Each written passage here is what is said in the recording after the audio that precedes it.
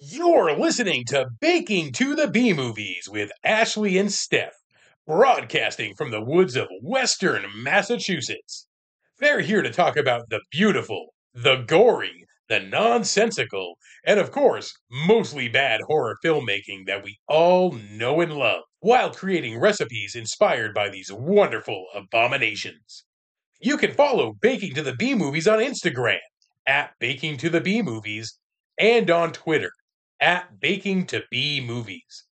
These ladies dig deep into these movies, and some of the topics covered are disturbing. So this is your spoiler warning and explicit content warning. Listener discretion is advised. Now onward to good food, good friends, and movies so bad they literally cannot stop talking about them.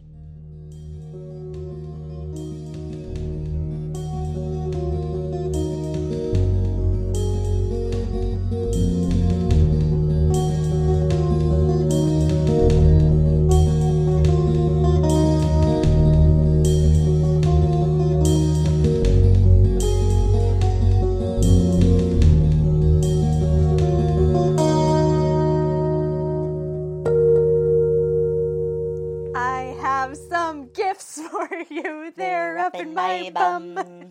Hi, Steph. Hey, Ash, what's up?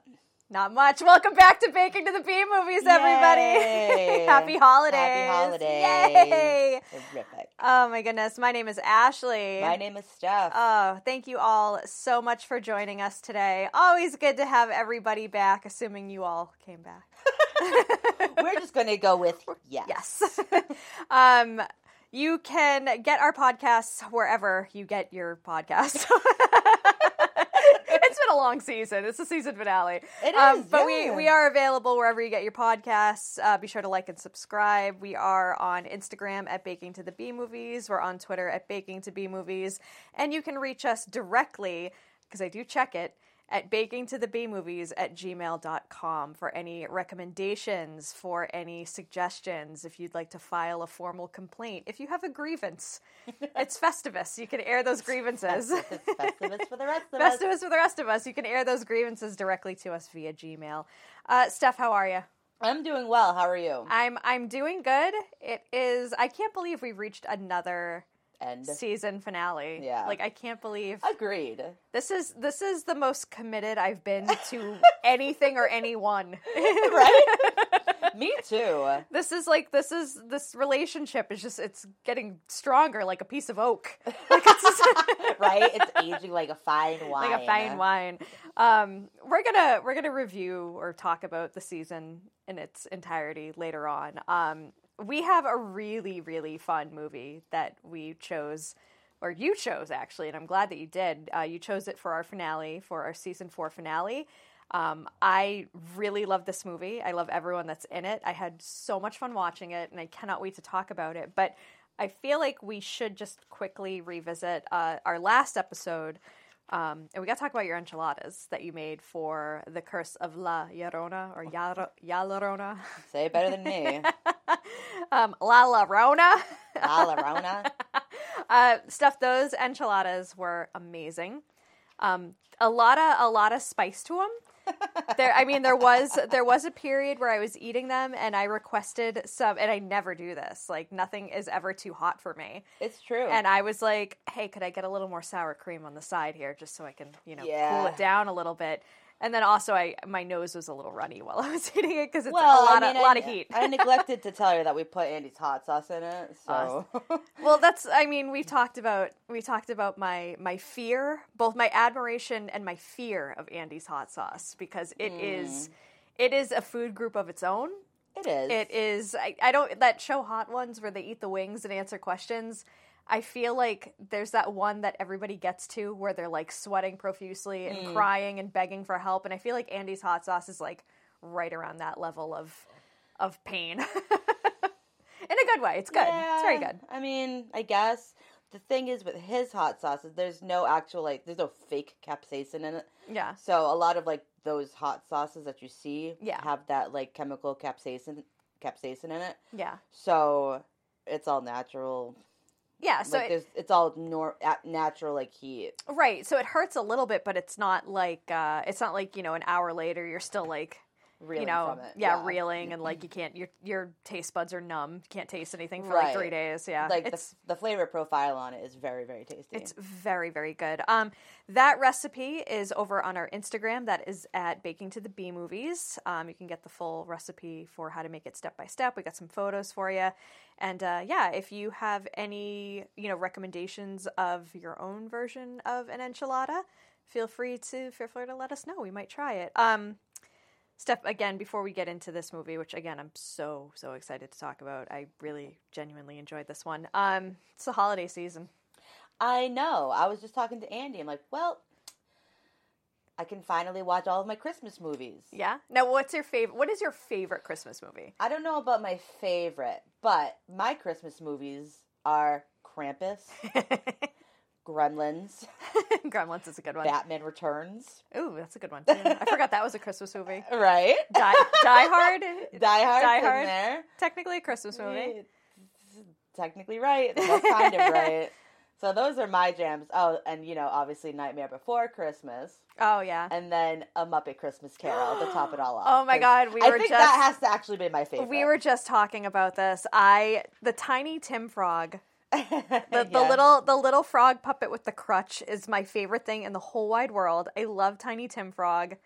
Tiny Tim Frog. Like any other version of Tiny Tim, I'm not into. I'm not like I don't know if into is the right word. Like everybody's like so sympathetic to Tiny Tim, and for good reason. Yes.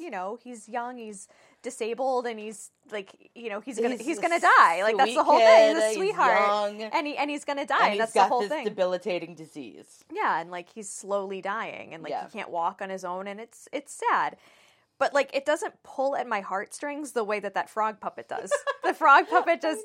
It's so cute. And we were talking about how Michael Caine plays it like so serious. Perfectly. Like he's a perfect Scrooge. He is an actor. Yes. Amongst puppets. And he manages to keep it together. And I feel right? like I feel like how are you acting with all these puppets around? I was gonna say super serious. I feel like I'd be losing my mind just like being like, oh my God, it's Kermit the Frog. Even though it's clearly not real. Right. It's right. I think I'm trying to think of what my favorite Christmas movie is. I've got to, like, obviously National Lampoon's Christmas Vacation's like right up there classic, at the top of the list. Christmas Story. I'm not really into like the blatant Christmas stories. Home Alone is amazing. Home Alone 2 is just as good. Home Alone 2 is wonderful. What else? I'm trying to think. I mean, there's a Christmas Horror Story. That one's good. Yeah. If you ever have a chance to watch that. I like It's a Wonderful Life. I do. I want to live again. Well, so I watched It's a Wonderful Life in theaters last year. Not on Christmas, but like in the days or weeks leading up to it, they did like a late night screening of it. Yeah. And I went with Troy because I don't think he had ever seen it before, like in its entirety at least. I could be wrong. I think that was the impression I got, is that he hadn't seen it. And I forgot how goddamn funny the part is when George is asking the fucking Bob or whoever, his guardian angel or whatever, like what happened to, was her name Mary? What happened to Mary, his wife? Yeah. And the fucking angel's like hysterical, and he's like, you don't want to know, George. And he's like, no, tell me what happened to Mary. And he's like, she never got married, George. She became a librarian. She's 27 and she's not married. It's fucking hilarious. And it's like, and it cuts to her, and they got her dressed like a spinster. Like, it's so fucking funny.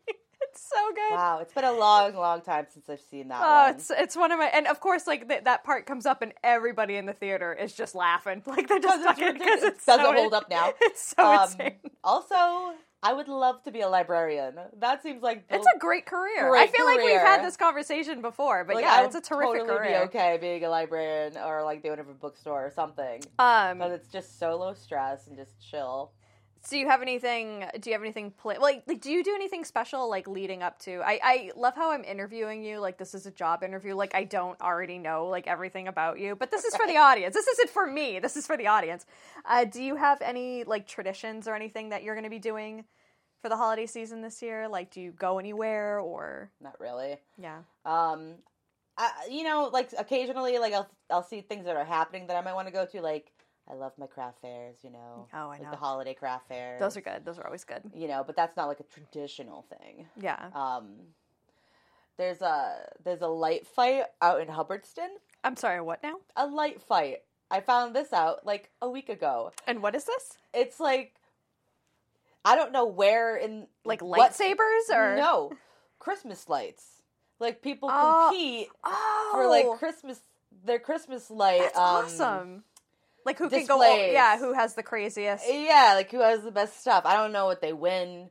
I don't know where the road, like what trail it is or anything like that. That's really cool. But yeah, I think I wanted to go just because, you know, that's like 10 minutes away from me. So that's neat. Well, let me know when. I'll hop in the car. Yeah, see how it is and see if it's actually like, I mean, it's not far, so. No, that sounds awesome. I love stuff like that. I know, right? But like, you know, just random little things like that. Occasionally, y'all go to Yankee Candle. As you should. It's right by me. I know. It's amazing. I usually go there. Well, was it last year? I think no. I was gonna say I usually go there the day after Thanksgiving, but I really feel like I don't because I feel like going there the day after Thanksgiving is. Oh, it's a shit show. Yeah, it's a nightmare. I feel like probably not that day, well, but I usually will go out there sometime during the season. Well, I was gonna say what you want to do is you want to pick like a random weekday, right? Like going to the Yankee Candle. So for those of you who are from New England, even if you're not, the Yankee Candle headquarters is in Deerfield, Massachusetts, which is about historic Deerfield, Massachusetts, which is about 10 minutes away from where I currently live. And just a quick little jaunt over, and I can buy candles whenever I want. Yeah. But the weekends, because it's like a ton of people from New York come, and like New Jersey and like Connecticut, they're always there on like Saturdays and Sundays, and it's a fucking mob scene. You want to go on like a random like Tuesday at like 11 in the morning, because there's just like it's no one there. Except people like me who are like, I don't want to be crowded. I want to be able to smell my candles in peace and not have to deal with screaming children everywhere. Like that little room where they have the snow. Like trying to navigate through that to get to more candles is hell on earth because the kids are just screeching and like waiting for the snow to come out of the ceiling because it snows every 3 minutes in that room. Yeah. It's a fucking nightmare. So like on a random Tuesday, so cute. We should go. Let's just, all right, listen, let's just skip this episode and let's go to Yankee Candle. Right now? Right this second.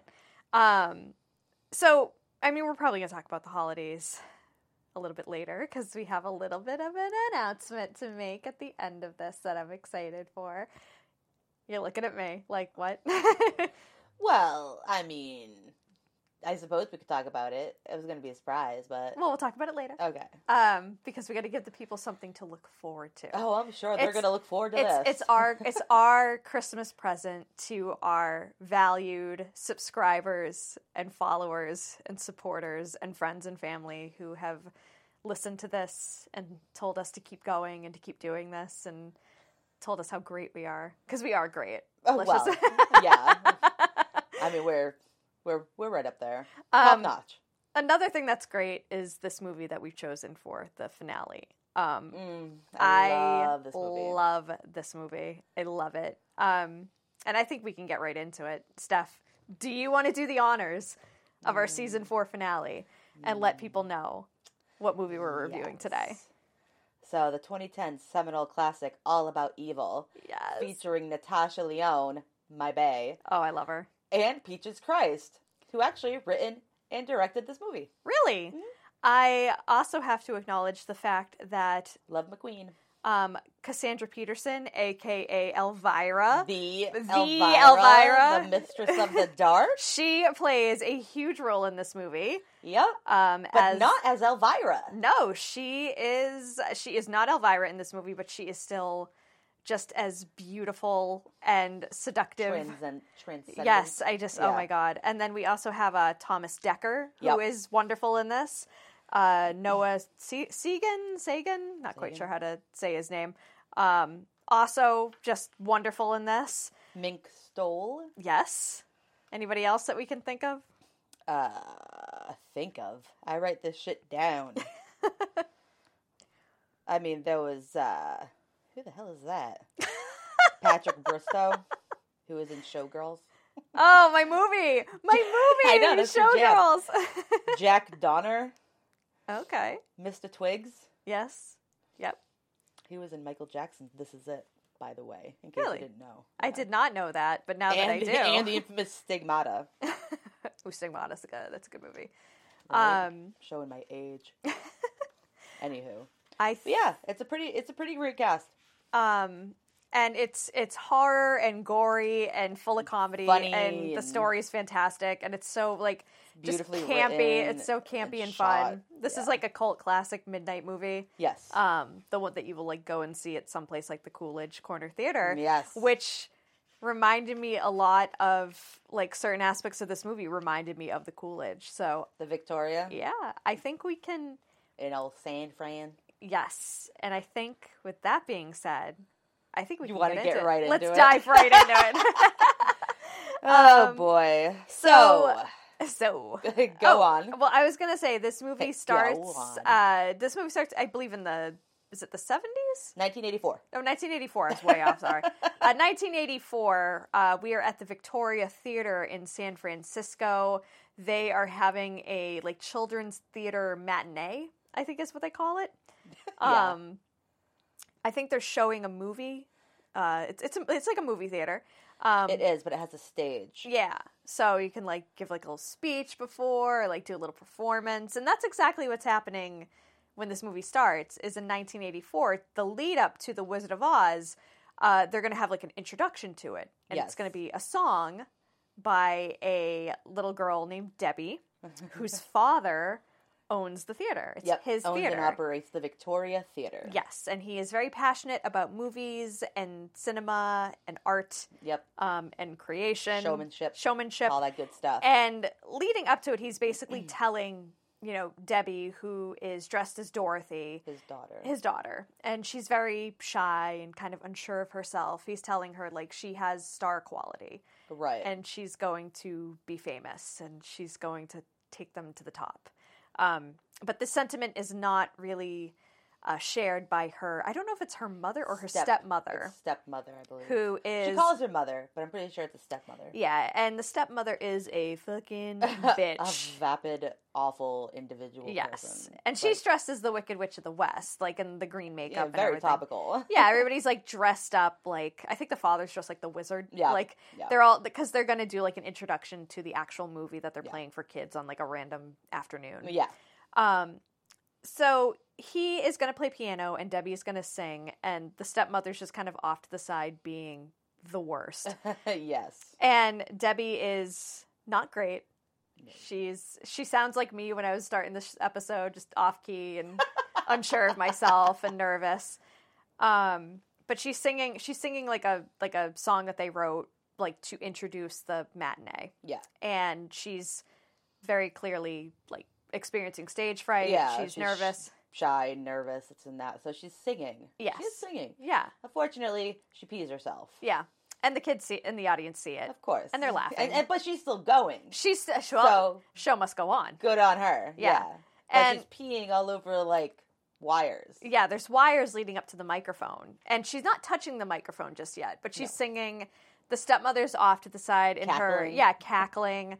The kids in the audience are laughing. And then when she goes to do, like, the big finale of the song, she grabs the microphone stand and immediately gets electrocuted. Yes. Like, immediately.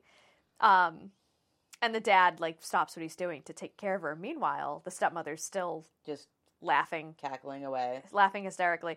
And I was looking at that, and I was like, this is 1984, and that face paint that she has on, like, that green paint probably has lead in it. So, who really gets the last laugh? Like, well, I mean... We'll talk about what happens to her later. Well, Debbie gets like this. She gets like what's the girl's name in X-Men who gets the stripe in her hair from Rogue. She gets like the rogue stripe in her hair from getting electrocuted. She's like the white stripe in her hair from getting electrocuted. Yeah. And she lives because she does survive. We now go to what we're assuming is like the present. But a few years later. We say 16 years later. Yeah. Let's give her that. And Debbie is now full grown. Mm-hmm. And working as a librarian. Yes. It all comes full circle, which is a respectable career. She is. And she works with Evelyn. Who is played by Ming Stoll. Yes. But at the same time, she still operates the movie theater. And what she does is she just has like creature features like and stuff. like not necessarily midnight showings. But she does, like, screenings of, like, cult old classic. Yeah, cult classics. She basically like works... I would love to have a theater like that. That's my near dream me. job. Like, right. I would love that. But anyways. She works the concession stand, and... She does everything. She's the only employee. Well, she's not the only employee. Yes. She's got Mr. Twigs. Who's, like, the projectionist. Yeah, but that's about it. That's all that Yeah, they he have. does, like, the maintenance, and he handles the projection. And... Yeah, it's just a one-screen theater. Yeah. So... Evelyn works at the library with Debbie, and Evelyn is concerned because Debbie's father, we learned, has since passed away. Yeah.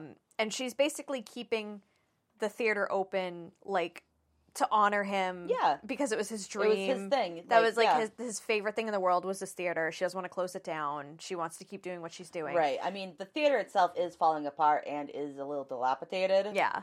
She's not making any money. Or very little money. Right. So.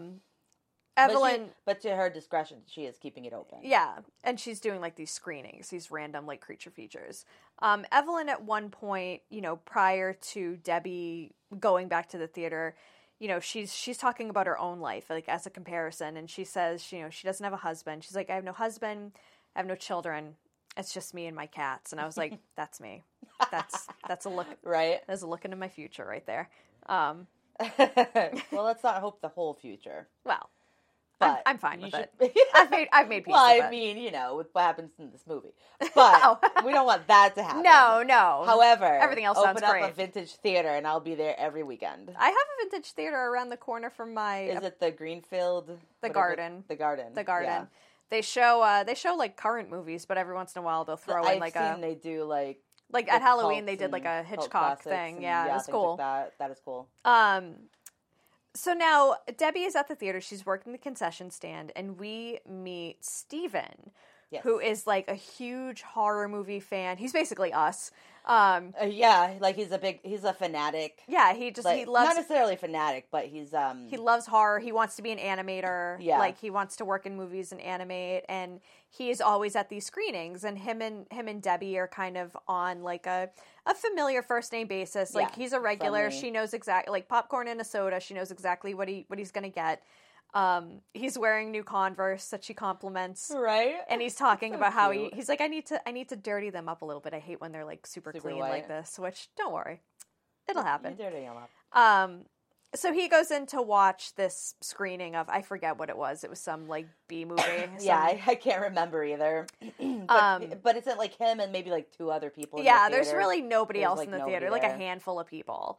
So they're waiting for the movie to start. And is it Mr. Twigs? The projectionist. Yes. The older gentleman is Mr. Twigs. Mr. Yes. Twigs is like walking to the theater because he does the projection. And he encounters Debbie's stepmother. Yes. Who's also making her way to the theater. Yes. Because she wants to sell it. Yes. And her and Debbie are like co-owners of it. I'm assuming the father left it to the two of them. Yeah. Which is crazy because I feel like if my kid got electrocuted and like my spouse was like cackling about it, that's the end of that marriage. Like, yeah. Well, every relationship is different, I guess.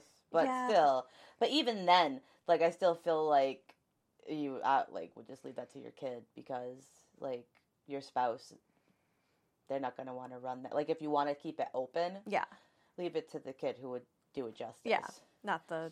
I mean, but then again, it's always different. Yeah, it's never the same. But that's just me. But anyway, so he encounters her. Yeah.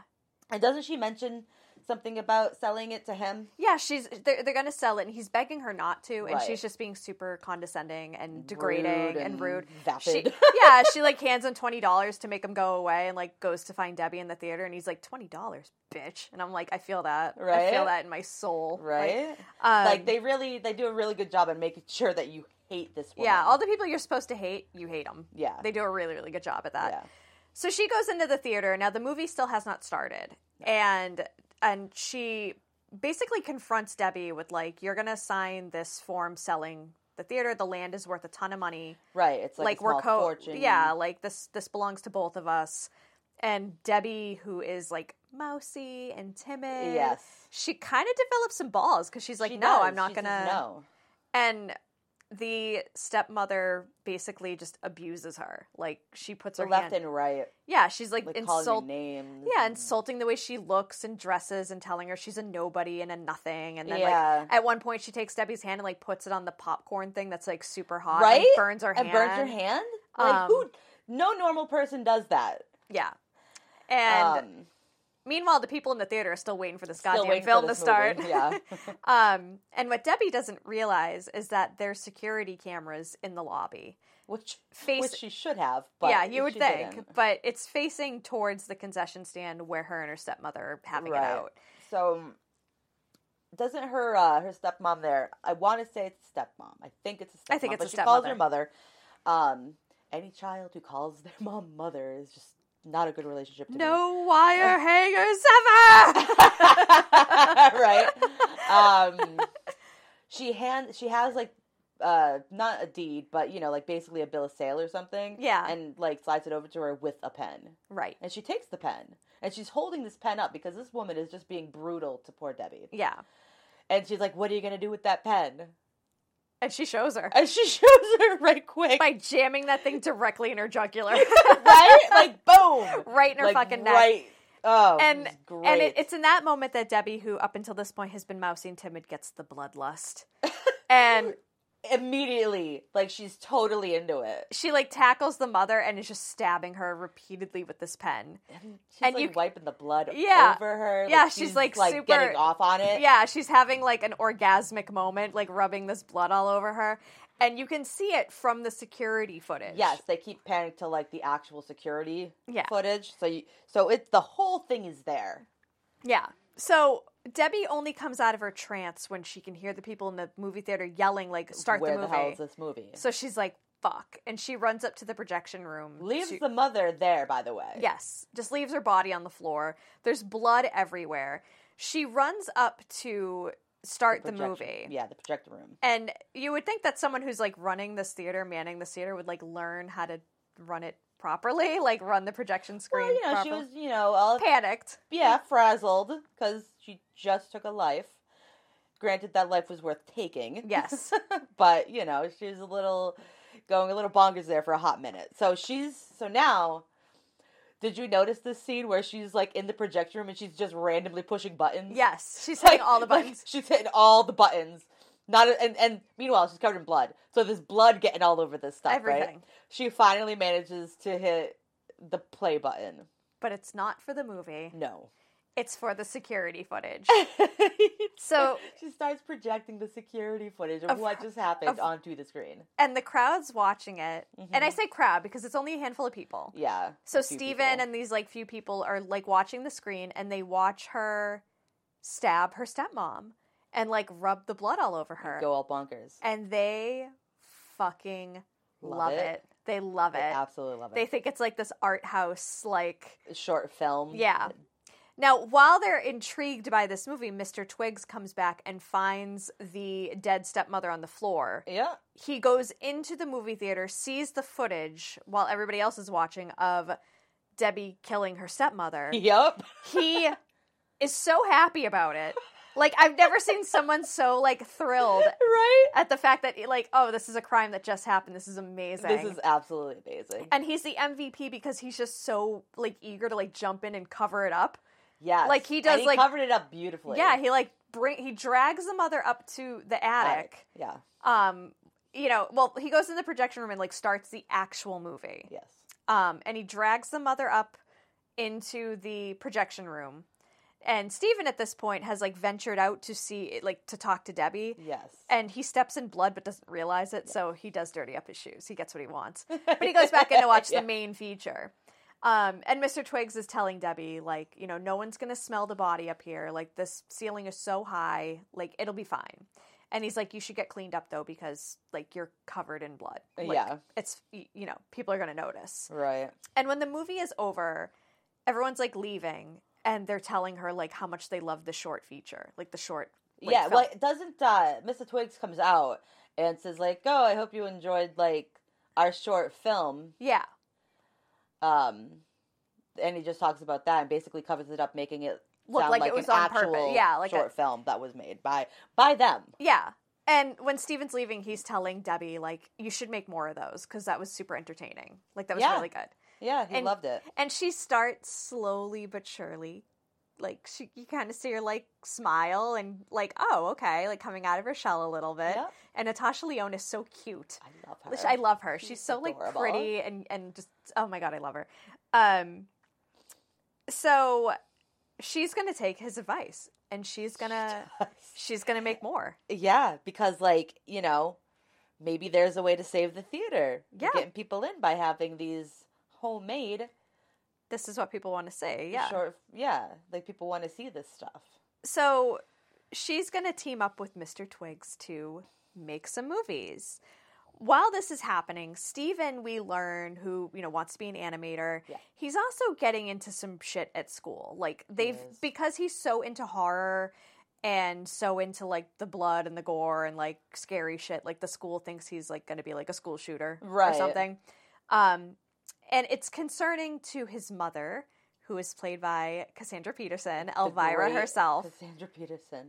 And all she wants to do is just spend time with her kid and, like, support him. Yeah, she's wonderful. She's, like, an excellent mom in this. She's so great in this. Perfectly. Exactly how she was supposed to do it. So at the next, like, movie event that Debbie has, she is... There's more people, like, at the movie theater. And she is feeling a little bit more confident. You can tell, like, she's a little bit more talkative. The theater attracts, like, some drag queens that are, like, really big in the movie. Like Peaches Christ, who's in this, plays herself. Yes. Love it. I love her. But so there's, like, a lot more people than I think Debbie anticipated who are here to see. Yeah, I think that she was playing that particular... well, we'll call it her short film, for like a little while before she was able to get another one going. Yes. So at one point, this like goth girl comes in, like Hot Topic chick. Yeah. And she's saying that she's seen it 3 times. Yes. And she's on her phone. Like she calls, like she's walking into the theater and she like gets a phone call and answers it. And Debbie is just kind of like disgusted by the fact that she's on her phone. So, like, before the girl goes in the theater, she asks, you know, for a soda. And Debbie, like... Drugs her. Yeah. And the girl goes in, you know, they play, I'm assuming, probably the same short again. And then whatever creature feature. Yeah. Everybody leaves, except for this one girl. She wakes up well after everyone has gone. Yes. And we're not sure how long after, but everybody else is gone. The movie is off. Yeah. She's in the theater by herself. Yeah. And... she's locked in there. Yes, she tries to get... She gets up and she's like, the hell? But she's like, whatever. So she gets up. Because she got like fucking, like, was it codeine or whatever? She whatever she put in her soda. But she goes to leave, you know, through the back doors. But they're locked shut. Yeah, and she can't. And she's yelling. And she's like, I'm in here. I'm still in here. And like, the projection screen goes up. Yeah. And she, like, goes towards the back, and she's doing that thing where she's like, hello? Hello? And plus, there's noise happening. Yeah. I'm pretty sure she can hear the noise, so she's kind of following it because she needs to get out of this theater. Yeah. Meanwhile, while she's tunneling her way through what seems to be, like, this insane backstage area. Yeah, nuts. Like, it looks huge, and it's nothing but, like, hallways. Yeah. You see Mr. Twiggs following her. With an axe and a camera. With an axe and a camera. I'm pretty sure he was wearing a cloak, too. But they just... I genuinely love how, like, when people in horror movies will be like, hello? And nobody answers. But, like, something will, like, move that's clearly guiding them towards, like, get you to go this way, and they just do it. Right? I'm like, if no one's answering you when you're going, like, hello, is anyone there? Or, like, somebody help me, no one's answering you, but, like, shit is... But you can hear somebody. You can hear somebody, and they're clearly, like, steering you towards a direction. Maybe don't go in that direction. It seems like a really bad idea. She gets attacked by Mr. Twiggs. Like, he swings the axe at her, and she, you know, she manages to duck, and he hits the wall. And he's filming the whole thing in, like, black and white. And he's chasing her, and, like, a door opens that, like, leads her into, like, another room, and then another door opens. Doesn't she lose her shirt? At one point, at one point her titties are out. Like, because just her top. Just her top. Like, she's still got her pants on, but her titties are just out for, they're just a out. solid 10 minutes while she's fleeing in fear. Yes. She runs into Debbie, who is dressed like fucking Marie Antoinette. Like... Well, we know why she's dressed like Marie Antoinette. Oh, we find out. We find out really quick. Yeah. And she's like telling Debbie, she's like, I'm being chased by a killer. Like, you gotta help me. And Debbie's like speaking. Yeah, she just starts acting like this like French accent. And the girl's like, what the fuck are you doing? And Mr. Twig comes in and, you know, a scuffle ensues. And she gets bested by Mr. Twigs. Yeah. And they pan over to their plan, which is they just went out and bought a straight up guillotine. Guillotine. Just fucking straight up bought a guillotine. Like, where did you get that? It's amazing the things you can find on eBay. And like her head won't like fit in. It won't fit in the hole. No, it will not fit in the hole. So she's like, you know, I forget what it is. Well. Was it Debbie's like, you know, you're not gonna get her head in there. You're just giving her a much needed nose job because she's like smashing her head into the thing. She's like, it doesn't fit. You're not gonna get it in there. You're just gonna give her a much needed nose job. But then she like, the girl like falls over, and then does she get up and falls like into the guillotine? But her breast just falls through like the hole there, right? And then like they just look at each other, just like, eh.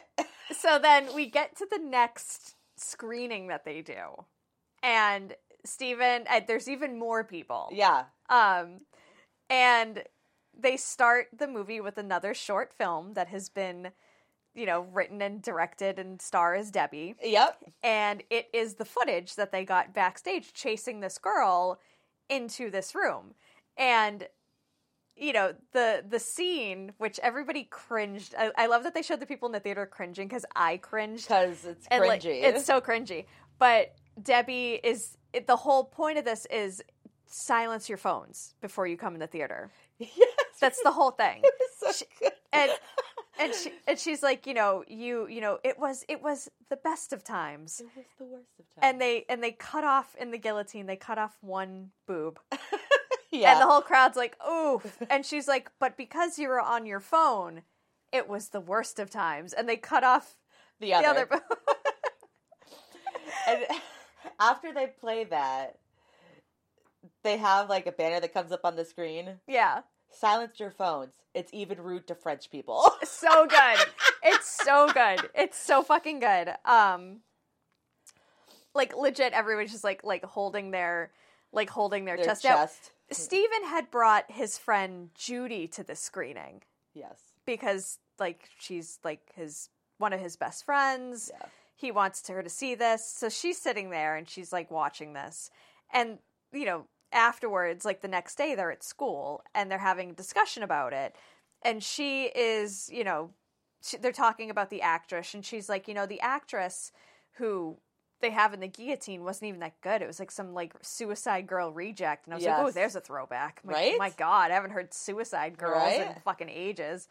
But she is a 2010 social justice feminist warrior, and she accuses Debbie of like hating herself, and like that's why she's doing like, this. Very anti-feminist. Yes. And he's defending it. He's like, this is art. It's like very realistic. Yeah, blah blah blah. She's a pioneer. Yeah. Like you don't see female horror directors, and you don't. Yeah. You're seeing more of them now, thank God. Yeah. But he made a valid point. Yeah. So he's in class and he's like sketching the scene that he had seen the night before at the movie theater of the girl getting her boob cut off in the guillotine, and the teacher like catches him doing it, and the teacher's problematic through this whole thing. She has it out for him. Yeah. And she thinks that he's going to be a school shooter, he's going to be like a terrorist or whatever. Yeah. And she like takes his notepad and she calls his mom to like complain about him. Meanwhile, he's at lunch, like after all this happens, he's at lunch with Judy and like two other friends of theirs, and he gets asked out by what I'm assuming is like the popular girl, Claire. Yeah. Claire. She wants to go, she heard that he knows Debbie, who now at this point, now that she's gaining some stardom, she's going becoming by much more popular, but now she's going by Deborah.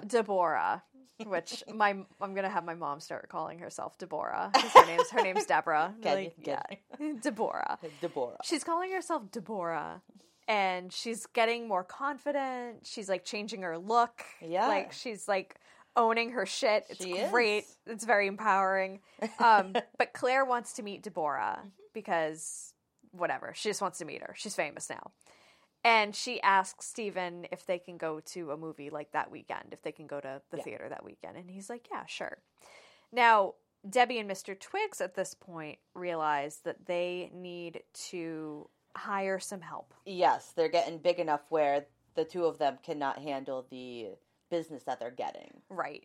So, however, to their credit, the people that they hire fall right in line. Yes, because they hire two murderous twins that are being released. It's creepy as fuck anyway. Yeah, they don't talk or anything. Yeah, these twins were being released from, was it a mental hospital? Yes. For killing their mother. Yes. And Deborah. And they pose as family members. Yeah, they pose as like she's like, oh, I want to bring my nieces home and like rehabilitate them. Yeah. And no one looks into it. Like, everything okay. just checks out. They're like, okay, yep, here you go. So now she's got these two twins, these murderous twins. Mm-hmm. They also enlist the aid of this, I don't know if he's like a homeless person or just vagrant. like a vagrant, drug addict. All of the above. But they catch him like beating up this older woman and stealing her shit purse. in broad daylight. And they decide he's the guy that they need. It is just a fucking grab bag of, like, random characters. Yes. It's nuts. There's no rhyme or reason. It's just the fucking Wild West of characters. It's all these, like, randos that are just falling into line with whatever Deborah wants. Yeah, well, she wants to make these movies, but she can't keep it all a secret. Right. So she's going to find people who are just as messed up, I guess. Yeah. And are cool with murder. Yeah. And while she's working on her next movie and trying to plan her next killing, I guess. Murder. Evelyn shows up at the movie theater, like banging on the door, trying to get her attention because she wants to talk to her. Yeah. And Mr. Twiggs, he's like, hey, there was somebody here to see you. They left you this letter. And she's like, did you hear her banging? She's always so loud. Like, all she does is just make a ton of noise. Like, somebody should just shut her the fuck up, basically. Yeah. And a little light bulb goes off. And I can't remember, is this before or after the Claire thing? Because people start getting killed in rapid succession. Yeah, I think it might be after Claire. I think so, because so they go to the theater. Yes. Stephen brings Claire to, like, another screening. Yeah, but I don't know if they did the one with Evelyn. I think that's after. Okay. But yeah, so Claire, who is super rude anyway. Yeah. She has her phone. Yeah. Which is very specific because, it's bedazzled. It's one of of those, like, you knew it was hers. You knew that was her phone. It's a flip phone, and it's bedazzled, and it's pink, and it's, I think I had the same one. And they make a and actually, the couple of the drag queens come in that same night, and Claire made a comment about Debbie's makeup. Yes. And she's like, oh, well, there's too much of it. She looks like a drag queen. And the drag queens are, like, right behind her. Like, what the fuck? Yeah. But the twins overhear this. The twins overhear her they do. Talking shit. And they just kind of look at each other. Right. And Claire's like, she's not even that pretty. Right. It seems like you can tell that she's not that pretty because she wears so much makeup. She looks like a drag queen. And it's like Natasha Lyonne is stunning. Like, stunning. I wish I looked like that. Like, she's right? so goddamn pretty. I want her hair so bad. my God. I have her hair, and I still want her hair. Like, right? I want my hair to be like her hair. My hair's like hers, just not as good. Like, everything Natasha Lyonne is just better than me and everyone around us, and she's perfect. I love her so much. Right. So anyways, I can't remember. It's like the drag queens make some sort of comment, but they sit directly in front of her and Steven, so they're blocking her view because they have huge hair. And Claire's bullshit. So at one point she's like gonna go. Deborah gets up to give a speech to thank everybody for all their continued support. Yeah. And she's talking about her father and how much they are meant to her. And, like, in the middle of her speech, Claire gets up to go pee. Yes. And Deborah sees this, and she's pissed. Mm-hmm. And Claire goes out. The twins are out there. She goes into the bathroom, and they immediately put the out of order sign on the outside the door while she's in there. And they just, like, barge into the stall and Deborah. slash it up. Yeah, pieces. Deborah goes out, like, after her speech, after the movie starts. She goes in the bathroom. They're filming still. Mm-hmm. And she just stabs the shit out of Claire in the bathroom stall. Blood everywhere. Now, at this point, Steven's mom is still concerned about him. He seems distant and aloof. And we have this scene where she's, like, in his bedroom. Well, after this, he goes out into the lobby looking for Claire because she doesn't come back. Yeah, she kind of disappeared. And the vagrant and the twins are, like, cleaning out the bathroom, and they're, like, disposing of the body just, like, in a garbage bag. They actually push it right by him, too. And he doesn't even notice. Like one of those big, like, trash dumpster thingies on wheels. Yes. And it's, like, a body-sized bag in this dumpster. Yes. With blood all around, like, the edge. Yes. And he asks... Nobody bats an eye. He asks, like, has anybody seen this, red hair, pink outfit or whatever? Yeah. And the vagrant is like, oh, she left in a cab by herself. Yeah. And Steven is dejected. Like, this girl stood him up. He tries calling her. There's no answer. It goes right to her voicemail. So when he's at home and, like, his mom is, like, trying to talk to him about, like, everything that's going on and what he's going through, he basically alludes to the fact that he might be in love with Deborah. Deborah Tenise. Yes. Yeah. He might be in love with her. Yeah. And he's like, well, I'd like someone, but she's, like, older. And it immediately goes to the Elvira poster above his bed, which is so fucking funny. It's absolutely amazing because there's Cassandra Peterson. Like, right in front of him. Yeah. And she, like, looks at the poster. It's awesome. So now we get the scene with Evelyn because they need to make their next movie. Yes. And so I'm thinking, like, the thing with Claire is that they just killed her because she was being rude. Yeah, she's being rude and fuck her, and she sucks, yeah. Yeah. But they did film it, though. They did. Anyways, aside from that, so then they plan on their next film, and all of them, is they actually go to the library. Yes, to ambush Evelyn. Yeah. Evelyn is closing up for the evening. Mm-hmm. She's locking up, and kind of the same thing. She, like, closes a thing and she hears things. And she's like, hello? She has to go check it out. Of course, because she's white. She's a white woman in a movie. She's a white woman. And she encounters Adrian and the twins. Mr. Twiggs is there, of course, filming the whole thing.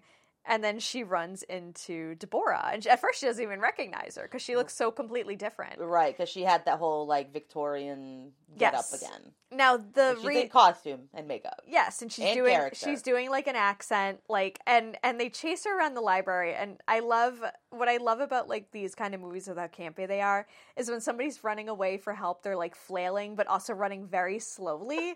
Like, there's no momentum. And it just reminds me of, I think it's, like, Scary Movie 2 when Anna Faris, Cindy, is, like, running away from the fucking ghost, and she's just flailing, but, like, she's, like, going in circles and, like, doing this with her hands over her head. And those movies are so great. fucking Brenda. Now, please just mutilate her white ass and leave. Cindy, the TV's leaking. I love Brenda. Oh, my God. Anywho, so to their credit, they do catch up to Evelyn. They do get her. Yes. And they tie her up. They don't kill her. Not right away. No, they have plans for her. So, and it involves shutting her the fuck up. Yeah. So we have this excellent shot of Debbie, sewing her mouth shut. Like, legit. It's like, gross. Legit. Yeah. Excellent practical effects, though. Yes. Perfect. No CGI, no nonsense. It's so good. Yeah. And the whole point of this movie that they're making is their next short film before the actual feature. It's don't talk during the movie. Like, it's rude. Yep. Like, they're really, like, intertwining it into the whole thing. Yeah, stay off your very clever. Yeah, stay off your phones and don't talk. Right. So they don't, but like you said, they don't kill her. They do a whole bunch of torture-y stuff, but they still put her in the attic, and they leave her there. With her lips sewn shut. And I do like that when we see her again, it's very clearly, like, infected. Like, it's great. It's so fucking great. Which also, you put thought into it. Yes. You know, like, oh, like, clearly that would cause an infection. Yeah. So thank you for putting thought into it. Now, Deborah, with her growing fame and people, like, just being obsessed with her in the theater, she's getting a big head. Like, she's very arrogant now. She's very conceited. You know, Steven tries talking to her and she kind of brushes him off. You know, he asks if he can have a job at the theater. Yeah. And she says no, but that if anything, you know, if a position opens, he'll be your first call. Right. Or whatever. But, like, she's very just, like, full of herself at this point because she's getting all the attention that she's... all this attention that she never got before. Exactly. You know, she's coming out of her shell. She's being more confident. All this stuff. Steven meets up with Judy, his friend, the feminist. Yep. And she's basically saying that she has landed an interview with Deborah, did not tell her it was for the school paper, and did not tell her that it was about Deborah being an anti-feminist. She's basically writing like a hit piece for the school paper. Yeah. But she's going to go to the theater after school and interview Deborah. Steven, meanwhile, is getting heat because Claire never came home. No one can find her. He was the last person that they saw her with. Mm-hmm. He's at the school and the cops come to, like, question him. Claire's parents are there questioning him. That fucking pain in the ass teacher's blaming him for everything. And everybody's accusing him of Claire's disappearance. And there is a cop that, like, is on his side that's like, there's no evidence here that a crime's been committed. Yeah, like, you can go. Like, there's no evidence. Right. And everybody's freaking out because, you know. Yeah. So he goes home and he tries calling Claire again. And he also tries calling Judy, who is now at her interview at the theater. Yeah. And she's in the back room. Mr. Twiggs brings her to, like, the office to meet with Deborah. Yeah. And she notices a phone on the table, a cell phone, with, like, somebody's peeling the, like, bedazzled shit off of it. The jewels off of it, And she's familiar with that phone because that's Claire's phone. She knows who Claire is. Like, everybody knows who Claire is. Yeah. It's very obviously Claire's phone. So she takes it. She realizes, like, what the fuck is going on. Like, this girl's missing and they have her phone. She's missing and they have her phone. Yeah, it's pretty telling. So she puts the phone, like, in her shirt just as Deborah's walking in. And she tries canceling the interview. She does. She doesn't do it very subtly, though. No. She's just... She starts freaking out. She's like, I can't. I gotta reschedule. Sick. I don't feel good. Like, and then Deborah is just slowly walking downstairs, like, accosting her. Yeah. She's like, you know, it's not very professional to reschedule. I'm a very busy woman. Yeah. You know. And Adrian comes down and he's like, she took the phone. And Judy's like, what phone? What are you talking about? And he calls it and it starts ringing in her shirt. It does. And they just basically gang up on her and we'll find out what happens to her. Right. But, I'm wondering when we see Evelyn again. I think we missed the part of her being up there and then her mouth is all infected, but she does I think they're showing the footage of her getting her lips sewn shut at one point because, like, the crowd's, like, recoiling. Yeah. And she managed, like, she opens her mouth and rips the stitches out. It's so gross. She does. And she's screaming for help. Screaming. And Mr. Twiggs hears it. Yeah. And he goes up with an axe and just cuts her fucking head off. And that's the end of her. Yeah. And so at this point, Steven can't reach Judy. He can't reach Claire. Mm-hmm. Deborah's being super shady. The movies that they're watching at the theater seem a little too real. Like, the effects seem a little bit too real. So he's starting to piece things together. Yeah. Meanwhile, you know, his mother's just trying to get closer to him and... She's trying to understand what the big fascination is with all these, like... Yeah. Movies that he's into. Which, you know, by all means... Yeah, I get that sometimes. Yeah, and you know, Deborah's on like the local news, like the local talk show, yes. Like, you know, talking about her movies and, like, you know, the meaning behind them, how she makes them or whatever. There is a scene where, like, Mr. Twiggs, like, she's basically, like, thanking him for, like, being her biggest supporter, and she lets him feel her up and then is, like, making out with him. And then she starts making out, yeah. And he's old. He's got, like, a Vincent Price vibe. Yeah. In case anyone listening has not seen this movie, y'all should. But yeah, he's got a very, very big Vincent Price vibe. Well, because earlier in the movie, when Evelyn's talking about, like, I don't have a husband, I don't have kids, I just have me and my cats, and I was like, oh, it's me and my life. And I was watching this scene, I'm like, oh, a horror movie fan hooking up with an old guy. Also my life. Like, the parallels are just fucking unbelievable in this. Nice. So at this point, Deborah is gearing up for her first feature-length film. She's not doing shorts anymore. She wants to do a feature-length film. And she's... Before, not to interrupt you. No, it's fine. But before you go into that,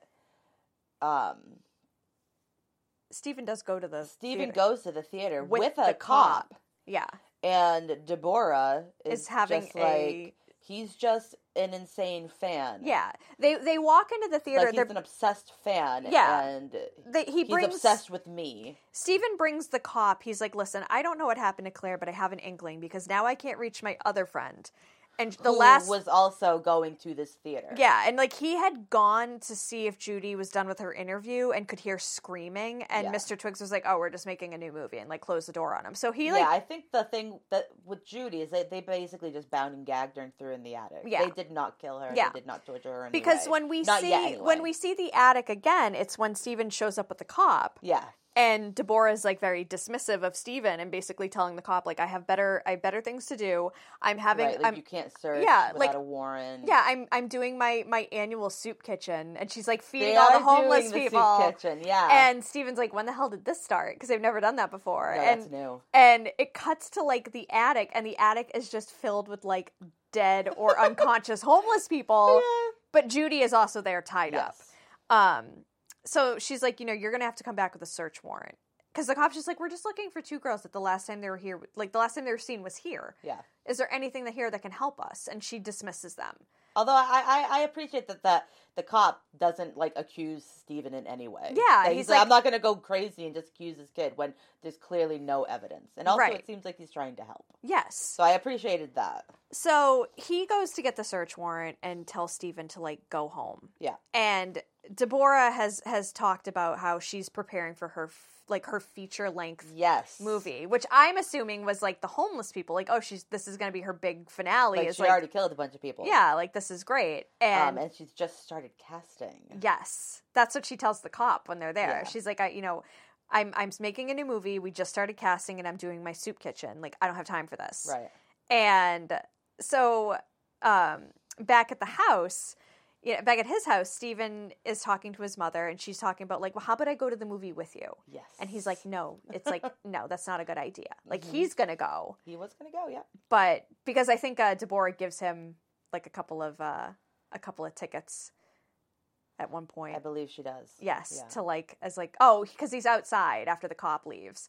And she comes out to talk to him. And she's like, I'm so disappointed in you. I thought you loved me. I thought you were my biggest fan. Yeah. Blah, blah, blah. But you're nothing. Like, you don't have star quality like I do. But, like, here's 2 tickets. And, but she gives tickets to her premiere. Yeah. And, like, at this point in the movie, Natasha Lyonne has never looked hotter. Like, she's so hot. She's so fucking hot in this movie. So watch Poker Face. Oh, I love Poker Face. I started it. It's so good. I love her. Love her so much. So she's going to have her feature-length movie. And so it is like, I think it's like the night of the movie. Mm-hmm. And Stephen's going to the theater because he wants to see if Judy's there, if Claire's there, like these people that are going missing. And there's like this wicked long line. It's so long. Outside. Yeah. And meanwhile, he finds his mom. Right. She has bought a ticket. She has bought the last ticket. And she's not leaving. Nope. But it also is worth mentioning that he runs into Claire's friends who like knew Claire had been with them, and they're basically flat out accusing him of Yeah. So they go into the theater, and at the concession stand, they're giving out free drinks to do a toast. They're going to have like a special toast before this feature-length movie. Very Jonestown. That's what somebody says. They're like, oh, it's very... one of the queens. Yeah, one of the drag queens is like, oh, this is very Jonestown. Like, this is so dark. I love it. So they are in this sold-out theater. Yep. And Stephen is sitting with his mom, and everyone has their cups. And he actually goes around telling them to not drink it. he's like, there's poison in it. Like, she put something in it. Also, like, you see where she does put cyanide in it. There's cyanide in it. But they're doing it, like, right behind the concession stand. Yeah. And nobody notices. Yeah, nobody sees shit. So, at one point he's like, guys, don't drink it. It's poison. And one of Claire's friends is so fed up with him. And she's like, the only person who's a murderer here is you. Yeah. Like, I'm going to get drunk. And she just starts. And, like, people are handing her their shots, and she's just, like, throwing them back. Taking them all right then and there. Not waiting for the actual toast they were intending on doing. So when Deborah comes out, she's, like, trying to lead the toast. And the rest of the crew comes out. Like, the twins come out, Adrian comes out, Mr. Twiggs. And they're filming the crowd. Yeah. And she's like, you can actually see it on the screen. On the screen. And she's like, you guys are going to be a part of my feature-length movie. Like, this is, like, the big finale. And it, like, cuts to the girl who had been drinking. I think she was gonna murder Judy in real time. Yeah. Well, it cuts to the girl who drank all, like, the cyanide, and she ain't looking too good. Yeah. And I was like, but I mean, like, at one point, like, you know, Deborah tries to lead everybody in the toast, and Stephen again stands up. Yeah, and now he's standing up and he's yelling, like, do not drink it. It's poison. And this girl stands up and tells him to shut the fuck up. But she's like, straight up face. And I'm like, did she drink cyanide or battery acid? Like, what cyanide does, like... Well, it was that... Well, I don't know. I don't think cyanide would cause massive boils on your face. That quickly, anyway. But, right. Like, I'm pretty sure you just foam at the mouth and you're dead. Yeah. I think it's longer than just you're dead, but I don't think you're forming boils on your skin. No, like... I've never drinking punch lace with cyanide. It was like... I don't actually know. I wasn't at Jonestown. But even then, she stands up and tells him to shut the fuck up. It's fucking... And her face is, like, insane. Yeah, it's like The Fly with Jeff... Yes! Like, Goldblum. It's like, she's, like, morphing into The Fly. Yes. So... Deborah is like, you know what, Stephen, this next scene is just for you. Like, get fucked, basically. Yeah. And it cuts to, she's got Judy tied up. Yes.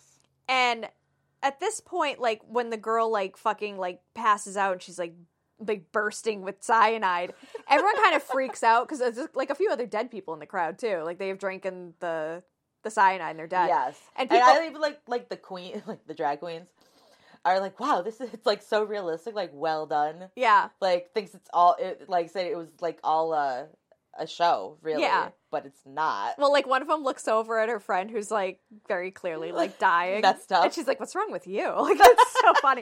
Right. But they all decide, like, let's get the fuck out of here. But the theater doors have been locked. And yes, they cannot escape. No. And Stephen runs to the back of the theater because he can see Judy on the screen, who's tied up, but still alive. Yes. And he's going to go try to rescue her. Meanwhile, the twins are pouring gasoline on, like, everything, because they're going to torch the whole theater while everybody's in it. Yeah. And that's, like, their big finale. Yeah. Like, that's what they're going to do. Which seems counterproductive, because she's trying to save the theater, so why burn it down? That was my only thing. Well, she probably would have made enough money to rebuild it at that point. True. But still. Stephen does get to Judy, and he manages to, like, fend everyone off, like, to, like, cut her loose from her restraints, because they have bigger fish to fry, and that's setting the theater on fire with everyone in it. So, like, Deborah and her, like, Mr. Twiggs, they make a break for it to go finish torching the place while he gets Judy to safety, or tries to. He has a chance to. Right. He cuts her ropes and everything, and she does get out. So he runs back out to the theater, and they're trying to break down the doors. And I forget how they get a key. I think Mr. Twiggs had a key. Yeah, I can't entirely remember. And one of Stephen's friends, like, they just, like, he's got an axe or something, and he's, like, threatening to, like, cut them into pieces. And I think, like, one of them just takes, like, a film reel. It might have been Judy, takes, like, the empty film reel and just smashes him over the back of the head with it, and they get the key to get out of the theater. Yeah. But they can't escape just yet, because unfortunately Stephen's mom has been taken by Deborah. She gets a hold of Elvira, of Cassandra Elvira. Of the Mistress of the Dark. And Stephen sees this, like, on the screen, because the cameras are still rolling. Still rolling. And he sees her, like, dragging Cassandra Peterson away. Yeah. So he's going to go rescue his mom. Yes. And it does eventually lead him to the roof. Yeah. while everybody else is trying to get out of the Yeah, theater. there's a lot of stuff happening right here. Yes. So, like, all the patrons, if you will, try to get out of the theater. Adrian. Oh, the scene's so yeah, good. was pretty funny. Now, there's enough I believe it was Evelyn's body. There's enough bodies in the attic that the fucking place is starting to, like, buckle in on itself, coupled with the fact that they're trying to set it on fire. Right. There's a lot of chaos going on. So, one of the bodies falls through the attic. Yes. Onto Adrian. Yes. But, like, cavity... Like, severed part, like, over his head. So we assume he dies there. Yeah. We don't really see much of him after the fact. The twins are trying to stop people from escaping, and they come out with their knives, and they're, like, after one of the drag queens, and she's like, hold it right there, double mint, which had me dying. Right? Oh, she's like, take one more step, and I'll ruin your cute little faces. Like, it's so funny. Love them. It's so funny. So, like you said, like, it's pandemonium. There's people fleeing the theater. There's other people who are still trying to get out. There's people who are, like, fighting off the twins and Adrian, and Mr. Twigs gets his head bashed in. Yep. One of the girls, like, stabs him a whole bunch of times just to make sure he's dead. Like, it's right? Which is the smart thing to do. Yes. And everybody should always do that in a horror movie. It's complete chaos. And Stephen makes it to the roof where Deborah has his mother hostage. Got, like, a knife to her. Linda. She's, like, by the edge of the roof. Yeah. And anytime he comes a little bit closer, she's, like, getting ready to throw Cassandra Peterson off the roof. Yes. And Stephen uses, like, this form of reverse psychology where he's basically telling her, like, you're nothing, you're a hack.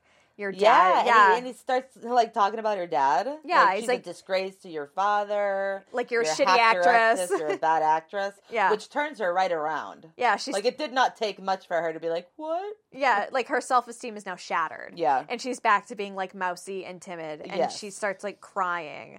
And in her moment of distraction, Stephen does manage to pull his mother away. Yeah, she gets away from her. And I think she, like, goes to, like, attack them, and Cassandra Peterson is actually the one who, like, stabs her in the neck. Yeah. She stabs Deborah in the neck with her own knife, and Stephen just shoves her off the roof. Yeah. And you get that cool, like, it's kind of like the fucking slow-mo fall in Die Hard. Yes. Yes. Where so Hans Gruber's, like, going off the roof in slow-mo. Yeah, so much. And she, like, at this point, too, like, the cops have arrived, the news crews have arrived. They're aware of what's going on. Like, this is Deborah's, like, she was, like, killing people. But the teacher shows up looking to have Stephen arrested because she's still convinced that, like, he's behind this. He's a bad seed. Yeah, that and one of my favorite things about this is, like, she's such a pain in the ass through the whole movie. You're just rooting for her to get killed, and she never does. It's so frustrating. Yeah. But she's standing there, like, yelling at the cops, like, you should have stopped him when you had the chance, and now all these people are dead because of him. Because she still thinks he's behind all this. Yeah. And Deborah hits, like, the fucking metal thing on the ground and just covers the teacher in blood because she, like, explodes. She, like, hits, like, I don't know what those are. Like, the electrical things, like that. Like, it's some sort of, like, massive AC unit or something. Yeah, and she just smash right on it. Blood everywhere. All over the teacher, all over the cops, everything. Stephen gets out with his mom and with Judy and with a couple of his other friends. Yes. And while that is happening, Vera and Veda, the twins, get out with their knives. Yes. And the cops are telling them to freeze. Yeah, like, drop your weapons, blah, blah, blah. And they're just standing there with the knives. And one of the drag queens is like, have fun in prison for the rest of your lives, bitches. And they both, like, look at each other like, oh, fuck. They literally stab themselves to death. They stab each other to death. They stab each other to death. Stephen, like, one of the final shots is, like, you know, he gets questioned by the same news guy who had interviewed Deborah, like, earlier in the movie, like, during his talk show. You know, if this was made into a movie, would you want to see it? And Stephen's like, absolutely fucking not. Like, no, like, she killed everybody. Like, I'm good. Yeah.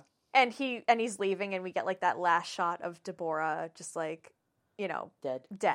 Because you think, like, is she going to come back? Is there going to be, like, this jumpy moment? But that's it. No, like, that's it. It's, like, the perfect ending. Yeah. That's excellent.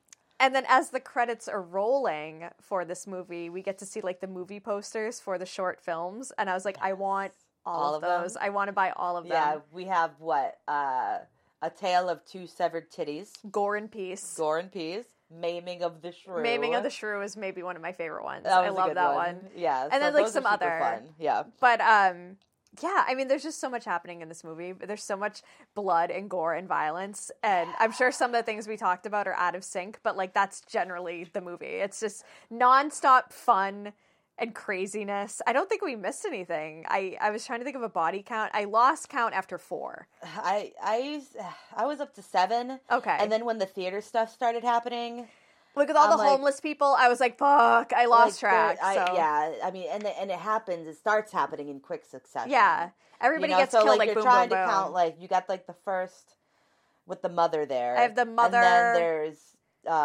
the goth girl. her, and then Claire, Evelyn. I think I lost track after Evelyn because like after that it was just like all the homeless people. And then, like, all the people just, like, getting, like, the people dying from cyanide poisoning. I think I put down, like, Claire's friend there, because she was obviously, dead. Yeah. But, she had a line, so I wrote her down. But, yeah, I mean, but then you have, like, Adrian, and then you have the twins. Yes.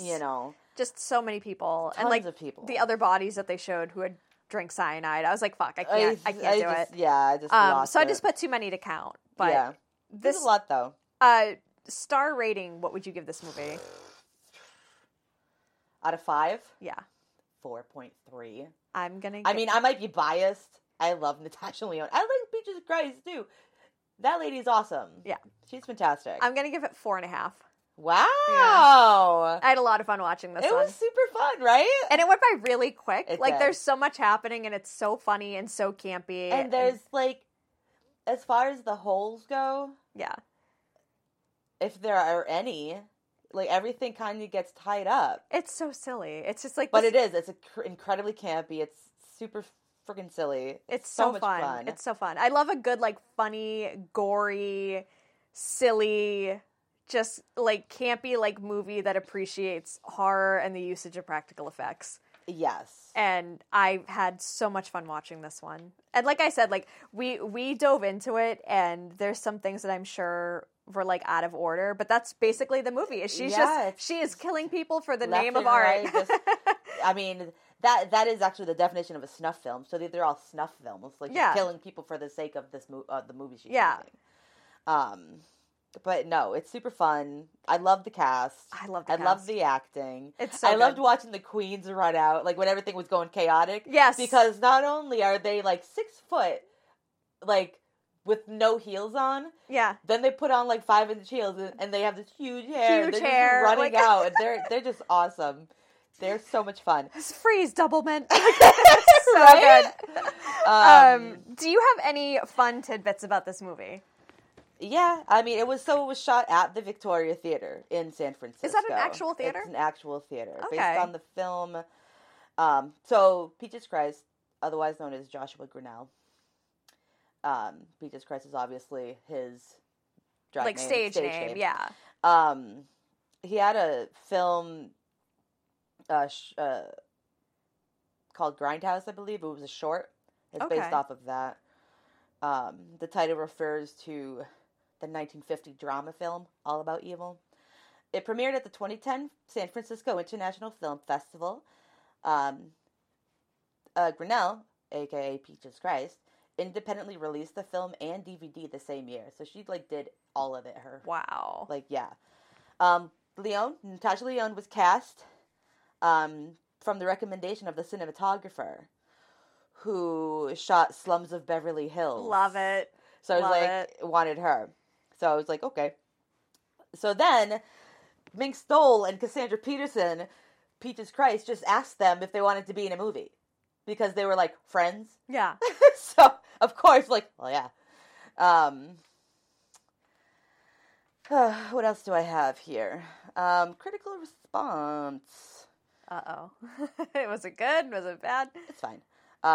Variety, Dennis Harvey of Variety, described the film as a splatter film in the tradition of Blood Feast and Serial Mom. Oh, Serial Mom's so good! Including the over-the-top perfs and colorful, low-budget production polish. Hit the right notes. However, a good-natured derivative script could have used some could have been wittier, essentially. So, fun fact about Peaches Christ. So, she always loved horror. She worked as a manager of the Bridge Theater in San Francisco, where I would say he also staged weekly midnight movie events, dubbed Midnight Mass, which I would have gone to that so much. You got to come to the Coolidge with me one of these nights. They also did like featured costume contests, drag shows, obviously. Yeah. Other events based on the films being shown. Like, it's one of those independent theaters that is just super fun. The Midnight Mass concept was created into a 2007 television series, Midnight Mass, with your host, Peaches Christ. Love it. Performing as his drag persona, obviously, Peaches Christ. Which, I don't know how I missed that. Funded by Mark Cuban. I don't understand that either. But it has something to do with him purchasing Landmark Theaters, which also owned and operated the Bridge Theater, which I don't know if that was actually... That was in San Francisco, because I know that she's originally from Maryland. I don't know how much this movie cost to make. However, I know that it made just shy of $8,000 domestic. It ran a tour from July to November, I want to say in 2010, and there was a limited release on June 17th. Okay. In 2010. So I don't know how much it didn't obviously make a ton. It was obviously super independent. Yeah, oh yeah. But I don't know what it actually costs to make. But I loved it. I was going to say, this is great. I think she should make another movie. This is one of those movies that goes fully meta because they'll show it at midnight at Coolidge Corner Theater. Yeah. You know what I mean? It's a cult classic. It's right up there with Rocky Horror. It gets its own showing late at night. You can go and see it. I would, yeah. I think about, the independent theaters that I'm familiar with. I mention all the time, Coolidge Corner Theater does midnight screenings of, B-movies, horror movies, grindhouse, ninja flicks, just, random... So good. Random shit. There was the Bijou that used to exist in Worcester. Yes, which I used to go to. I remember that. Pretty regularly. But it's not there anymore. Yeah. Which makes me very, very sad. There's the Garden out by me. Right. There's the Brattleboro Theater in Vermont that every once in a while will show a B movie on a random Tuesday or something. Yeah. But I say bring them back, man. We need more independent, right? More indie theaters, playing more indie films. I don't need any more fucking IMAX theaters in my life. I don't need any of that. I don't need any more Regal cinemas. Give me. Give me there's the Elm House in Millbrae. Yeah. They do rando screenings every once in a while. Those are really fun. Check something out. Yeah, man, we gotta go to Coolidge Corner Theater and get a midnight screening one of these nights. I think the last one that I did was Cats. We went to a midnight screening of Cats, and the recent one?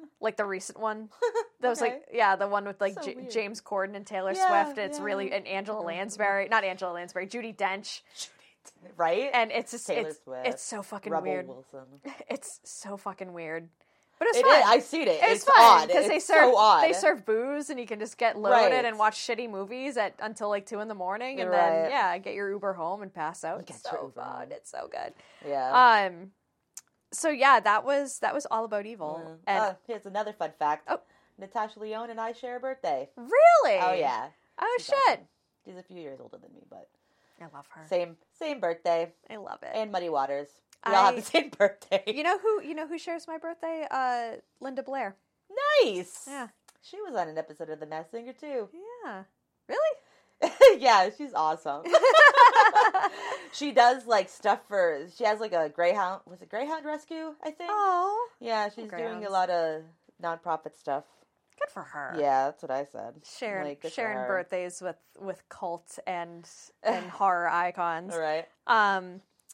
This is available on Shudder if you want to watch it. I highly recommend it. It's so good. Yeah, it's so fun. So, Steph, this was our season finale. Yeah. Not our series finale. We will be back.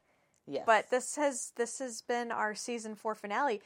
Do you have any highlights from this season that you can recall that you want to... Highlights or regrets? Both. They could be I think it's great that we did Tourist Trap this season. I agree. That was a good one. So fun. Sharknado was pretty fun. Our premiere, yep. Killer Clowns from Outer Space. Excellent. That was a really fun episode. I regret Zixis and Resident Evil. And I only agreed to Resident Evil because I know how badly you wanted to do it. It is not a B movie in any way. No, it's terrible. Well, neither was Ya Llorona, but... Ya Llorona only was made for like $9 million. That's pretty low. I don't know. I feel like if I had $9 million, I'd be loaded. to me, B movies like, you know, like 30,000. It's like Birdemic. Are you serious? Birdemic money. Well, first, Birdemic money. That is the definition, Ashley. Like, Resident Evil was like a $48 million picture, and it was trash. It was trash. I would have watched La Llorona over that any day. I'm saying, I'm going to die on this hill. Listen. $9 million is a small amount in 2019 to make a movie. True. Was that a 2019? It was 2019. Movie? Are we sure? I'm going to look it up right now. 2004. It was a 2004 movie. Wait. Resident La Evil Llorona? No, I'm talking about La Llorona. I thought you were talking about Resident Evil Apocalypse. Right, which was about 45 or somewhere in the 40s. Oh, okay. From what I remember. At 2004. Okay. Bump that up to today's standards, much more. Okay. That's Whereas fair. 9 million 4 years ago. Yeah, 4 years ago. I had to think about it. Inflation. Yeah. Resident Evil was a joke. Well, we also did a Silent Hill movie, so it seemed fitting to... Did it? It did. It seemed fitting to do one of the Silent Hill shitty spin-off movies and then a Resident Evil shitty spin-off movie. Other than the original movies, I mean. Like, the original Silent Hill is good. It's a good movie. It's not great, but it's good. The original Resident Evil is trash, but I mean, compared to the nonsense that came after it, it's like, infinitely better. Like I mentioned before, as a standalone, I think it's okay. Yeah. It's not great, but it's okay. If it didn't have anything to do with Resident Evil, which is the problem. Yeah. Making Jill Valentine look like a bitch. Right? Oh my god, that was so obnoxious. We did Curse of Chucky. That was super fun. Was super, super fun. What else we got? I mean, we did 10 episodes this season. Yeah. And I think all of them with the I mean, the Resident Evil movie was bad, but the episode was fun. We had a lot of fun doing that one. Talking mad shit, eating good food. I'm pretty sure the first thing I said after I took off this microphone was, boy, I'm glad that's over. I wasted hours of my life on that. So we are... Again, after I saw it the first time. Well, just because the season is over, it doesn't mean that we're not coming back. We're going to be back in 2024. Mm-hmm. We're going to take a little bit of a break for the holiday season, a little break for the new year, get our ducks in a row, plan out the next season, and then we will be back. I would say maybe early February? I was going to say March. Yeah, we could do March. You need a longer break? We could do March. It's fine. We'll be back in early 2024, but we do have we do have a final gift for the 2023 holiday season that I was debating doing it last year because it was our first year last year doing this podcast. But now that we kind of have a schedule in order, you and I talked about it, and I think we can... Against my better judgment. I think it's going to be really fun. Let's just say it's a part of the B-movie genre. It's definitely part of the B-movie genre. That tends... I would say tends to be overlooked, but maybe not. It's got a pretty big following. It does. Like, my sister-in-law loves this shit, but I talked to Steph, and we have decided that a gift to all of our subscribers and followers. Tell them this now? Well, I'm not going to give them the specifics. I'm just going to tell them we are going to be reviewing a different kind of B movie in honor of the holiday season. And it may or may not involve Hallmark in some capacity. So that will be... Speaking of which, Hallmark researchers say they are close to developing a second movie plot. It's no longer going to be big city girl goes to the country, meets a lumberjack / inn owner / widower / baker. Maybe if I watch those backwards, it'll be this country bumpkin dumps her loser cowboy boyfriend goes to go to the big city and become a CEO. becomes a girl boss CEO. That's the one I'd like to watch. So yeah, if you follow us on social media, again, we are at Baking to the B Movies on Instagram, Baking to B Movies on Twitter, and if you subscribe to our podcasts, wherever you get your podcasts, Spotify, I think we're on Audible, we're on Amazon, we're on all that stuff. We'll have the details for you shortly, but yeah, we're gonna get a little festive, and we're gonna get a little bit rom-commy, and we're gonna get a little bit predictable with the plot because they all have the same plot. I just want to say that I'm against this. I think it's going to be very, very fun. I'm sure it's going to be fun for you. You're going to enjoy it. Hey, we didn't talk about? What? Your recipe for this episode. I know. We're going to get into it. Because, well, it was so funny because I had a game plan for... Yeah. Please sell this, Ashley. I had a game plan for the recipe. I had something in mind, and then I wanted to do something festive because Christmas is coming. And we can't stop it. It's coming whether we want it to or not. I wish I could stop it. So I wanted to do something that was festive, but I also wanted to tie in the movie to some capacity. Well, yeah, that's the whole premise. Right. No, I get that. It's just, it's hard to do, like, when this movie is just so like, just insane. There's just so much happening. It's hard to, like, pin down, like, one thing that's going to tie in perfectly. So I was thinking about... the majority of it took place in a movie theater. Right, which got me like thinking... a movie food. It got me thinking about... like, things that I like to eat when I go to the theater. Now, I'm a big popcorn fan, but we've already done popcorn. Well, we weren't supposed to do popcorn. Right. But we did it because of your candied apples. I will, again, die on this hill. Die on that hill. I like salty stuff when I watch a movie, but on occasion I also like sweet stuff, and sometimes I like a little sour, and sometimes I like a little crunchy. So I decided, and also I like... You just described every food. Yes, well, that's the point. When I'm watching a movie, I eat all of it. Right. Well, sometimes I like things to be a little bit cheesy. So, like nacho cheese and stuff like that. Like, I'll eat nachos, or I'll eat popcorn, or I'll eat candy. So... You couldn't just sell this one and say, like, this movie was very cheesy, so I did today. Well, this recipe is very cheesy, much like a lot of this movie, but also also it combines all of the flavors and textures that I like when I'm watching a movie and just snacking mindlessly. So I did a baked cranberry brie walnut dip, which is not only festive, but combines all of the flavors that I like at the movie theater. So... Meanwhile, if you try to order a brie cranberry walnut dip at a movie theater, they'll look at you like you have 3 heads. Well, do you remember what I was saying in our last episode where you just simply pack the rotisserie chicken in your bag? This, same thing. Just put that brie dip right in your bag.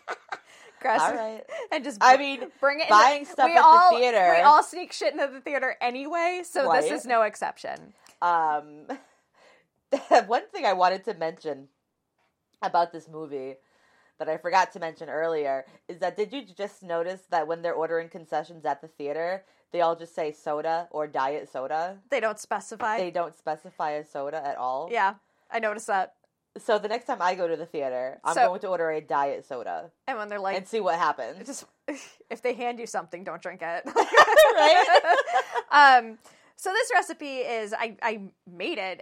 It's super easy. You watched me make it. You basically take your block of brie, and it has to be a block because that's the whole point. You are going to cut the top of it off. Some of them already come like without the, what is it called? Like the crusty, not the crusty the bit, shell like or whatever. Yeah, essentially it's a shell. Sometimes it's paper, other times it's just like a hardened part of the cheese. You're going to cut that off because you are going to basically take your block of brie, you're going to cover it with cranberry sauce, and it can be like, I did like the whole berry cranberry sauce, or you can get the jellied ones and just slice it. Doesn't really matter. Yeah. You're going to cover the top of the brie with cranberry sauce. You're going to like kind of like pack it around the sides to make sure that the cheese is covered like kind of all the way around. Yeah. You're going to sprinkle it with walnuts and the zest of an orange. Then you're going... Mine didn't have a much very orange zest on it, Ashley. That's because I forgot to put that in the one that I made today. But that's how I usually make it. I put the zest of an orange in there. I'm just giving you shit. That's all right. So you're going to cover the cheese with the cranberry and the walnuts. And you can also use if you're not a walnut fan, I just chose walnuts just because I like them personally. But you can do pecans, pistachios. It doesn't matter. Any kind of nut that you have that you want to. Salty, exactly. Goodness. You are going. Texture. Yeah, you're going to take that and you are going to cover it. I buy the rolls of puff pastry. That you just kind of spread out and you can cut it however wide or long that you need it. Mm-hmm. You're going to kind of put a sheet of puff pastry over the brie. And then you're going to flip it and you're going to fold it over. Kind of like you're wrapping a present, but you're using dough. And then you just flip it back around so that the brie, the cranberry sauce on top of the brie is on the top again. Give it a quick egg wash. You bake it at 400 degrees for about 35 to 40 minutes. You just want to make sure that the egg is cooked, that the dough is cooked and rising a little bit, and that the brie cheese is melted. Because there's nothing worse than you go to cut into it and the brie is not hard. melted and it's still hard. Yeah. So 40 minutes at 400 degrees is usually the best because it melts everything, it cooks everything. You take it out, let it cool for a few minutes. Serve it with a spoon and some crackers so that people can scoop it out. If you want to use bread, however you want to eat it, or whatever you want to eat it on, I use crackers. And you got yourself a festive dip that is salty and sweet, a little bit citrusy, crunchy, all of those textures that I like at the movie theater. Boom, tied it in. There it is. Fucking did it. Nailed it. Nailed it. Final episode of the season, absolutely crushed it. Okay. I also said that at one point, Natasha Lyonne's dressed like Marie Antoinette when she uses the guillotine. And Brie is very French. Brie is a French cheese. There you go. Yep. Boom. There it is. Fucking crushed it. Yeah. Everybody should watch this movie. It's great. And the recipe is great. The recipe is very good. I mean, we can actually talk about the dip now because we had it. I made it. We did already have it before we did this episode. Yeah, we ate a lot of food. food. It was good. It was good. It was, there's a little... not much orange zest there. I'm just kidding. Then I went and told you, I'm like, that's fine because zesting sucks. Zesting is the worst. Zesting is the worst. I was zesting a lemon one day for some lemon zucchini bread I was making, and a swarm of bees almost happened in my house. Because bees are attracted to lemon. Yes. So, and I just took a bunch of frames out of my hive to get some honey. Oh, God. So all the bees were like, right? What did you do to my home? So they were all out and about, and now I'm zesting a lemon on a hot summer day, and all of them just came, into my house. So I have not zested since then. Yeah, I was halfway here, and I was like, I forgot an egg, and I Which forgot, is fine, and I forgot orange. Chickens. I was like, I forgot my orange, but you know what? I just added a little bit of extra cranberry, make it a little bit. Yeah, it's all good. Although cranberry and orange, it's great. It's a great combo. Yeah, that's a great combo. Yeah. But I like the walnuts. It adds a little crunchiness to it. Yeah. The cheese Salty. is nice and gooey. Yeah. Also, be mindful of when you're using your puff pastry. Don't use so much puff pastry that it because at one point I opened the oven and I was like, oh, because it was getting a little bit big. It got kind of big. It got a little bit big. But yeah, it's like, that wasn't the size of the brie when you put it in there. That's just the puff pastry. That's just the puff pastry getting huge. Lots of air in there. But yeah, it's a nice festive recipe for Thanksgiving or Christmas. Yeah, it'd be a very good, very festive holiday treat. And it does tie into this movie if you force it, like I just did. It's like this recipe was... I'm trying to get a square peg into a round hole. That's just jamming it in there. So Ashley messages. So we already had a plan for this movie, We did have a plan. Right? We did have a plan. So Ashley messages me this week, like 2 days ago. Yeah. And she's like, hey, is it cool if I do this instead? And I'm like, okay. I mean, whatever. Do what you want. But you gotta sell that shit real good. I think she's like, I'll sell it. I can do it. And I'm like, okay. I can do it. Well, the original plan involved pretzels, but then I also remembered that I am actually allergic to some kinds of pretzels. Oh, yeah. Wasn't it the salt? I remember you mentioning that. There is a certain kind of sodium. It's not. It used to be used. I forget the kind that. It's some crazy name of the It's like one of those long fucking whatever. Yeah. That's not found in nature. Like one of those things. Yeah. It's that's made in a lab. It used to be big in like the 90s. Like all the salted snacks use that kind of sodium. Yeah. And I would like have lunch. Like my mom would pack me lunch when I was a kid, and I'd just come home covered in hives. And but it was so good that I didn't want to stop. And she'd be like, "You need to stop eating these. Like, stop it." And then when we had like that big health renaissance in like the early 2000s, where it was like, "Hey, like this shit is not good for you," and people started using like different kinds of like salty substitutes, like the sea salt stuff. And like salt. And that became like the go-to. I was like, I never use iodized salt anymore. Yeah, the hives started going down. So when I was like, oh, I could do something with pretzels, this might be cool, like a pretzel. And then I was like, oh, actually, like I have to be really careful because depending on what I put in it, or if I'm not thinking, and if I don't read the ingredients on what I'm buying for it, there's a good. No, it's not like I go into shock. Like my throat it's not an anaphylactic shock. Yeah, no, you don't got to EpiPen me or anything. Right. But like at the same time, I also don't want to be here like furiously scratching at my arms and legs and being like, let's talk about this movie while my horribly uncomfortable. Yeah, while my skin's scaling like a goddamn reptile. Like, yeah. So I opted for this because this is really good ingredients. You can't go wrong with brie. You can't go wrong with cranberry. Puff pastry, if you work with it and you're kind to it and nice to it. I've never worked with puff pastry. I like puff pastry. I'm afraid. I would love to work with puff pastry. I'm afraid to use puff pastry because I'd somehow screw it up. Plus, like, I feel like the only people that ever use puff pastry are like legitimate like confectionists and like cooks. Well, I mean, yes, chef. Look at me. Yeah. I think it came out good. I enjoyed it. And also, in terms of like reheating it, I would recommend if you have extra left over, depending on how many people you're feeding and how big it gets, because it does tend to get big. Dough rises. Yeah. You heat it in the oven, or like you said, maybe like an air fryer, because like, and don't do it for too long because it will get a little mushy. But yeah. I think an air fryer, at least an air fryer would be fine because it retain its crispiness. Right. But microwave, it would just... Yeah, it's going to get soggy as shit. See, we got the recipe done. We recapped the season. We talked about a Christmas special. I think a Christmas special is fun because I love Christmas specials. Like the California... So do I. Batman Returns. Boom. California Raisin Christmas special is one of my favorites. Yeah. The Married with Children Christmas special with Sam Kinison. Oh my God, I love that movie. I love that episode. I love that episode. See, not every year, but every once in a while, I think we could do what we have planned, and it'll be fun because it's kind of like being like, wait, they're doing what now? What kind of shocking is this going to be? Like a feel good episode? It's not.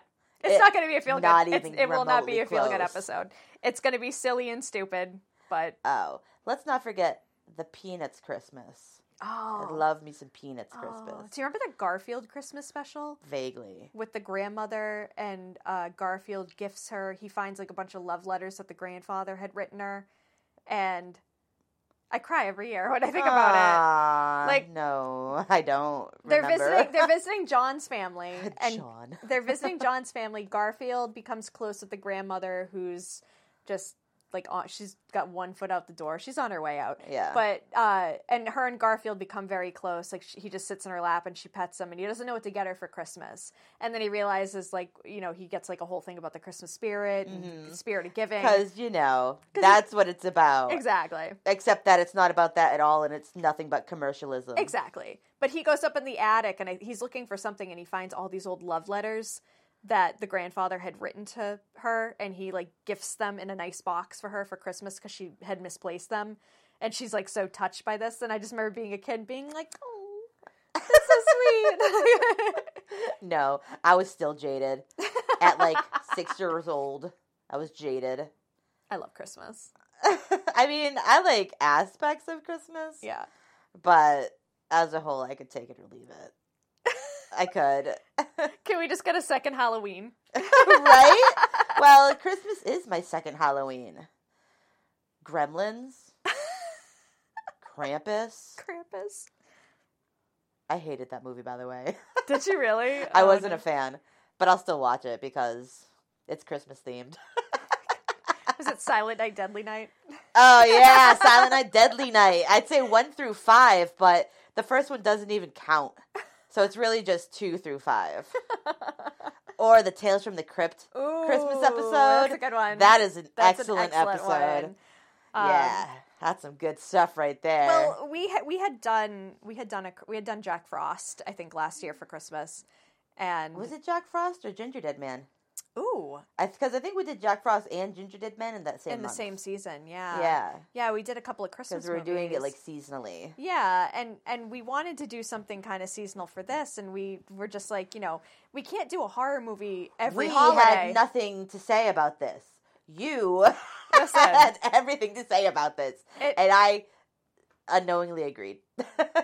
Listen, we have a couple of ideas pinned down for the movie that we're going to choose, yes. and I think both are going to be hilarious. Oh, I'm sure. I'm going to have all sorts of things to say. I'm very excited. I'm very excited to hear it. So that's going to be on the book soon. It's a special bonus episode that we're giving you guys. Yeah. Have fun with that crap. It's our Christmas present to you. You get garbage. Hot garbage. Hot garbage. But I'll make a good recipe for it. That was my one stipulation. I'll agree to this if I don't have to cook. The caveat is that I have to do the cooking, which is fine. I'm fine with that. So I will whip up a Christmas feast for you. A feast? A feast. A feast. A feast. If you show up to my house. Wright's Chicken Farm. Andy doesn't even like chicken. But if you show up to my house with a rotisserie chicken in a plastic Pix bag my purse. in your purse, we are not doing this movie. No, I think I'm ordering a pizza and you can go home. I think you're going to be pleasantly surprised. I think the audience is going to be shocked and appalled in all the right ways. Right. And it's the perfect way to say Merry Christmas and Happy Holidays before we come back in 2024. Yeah.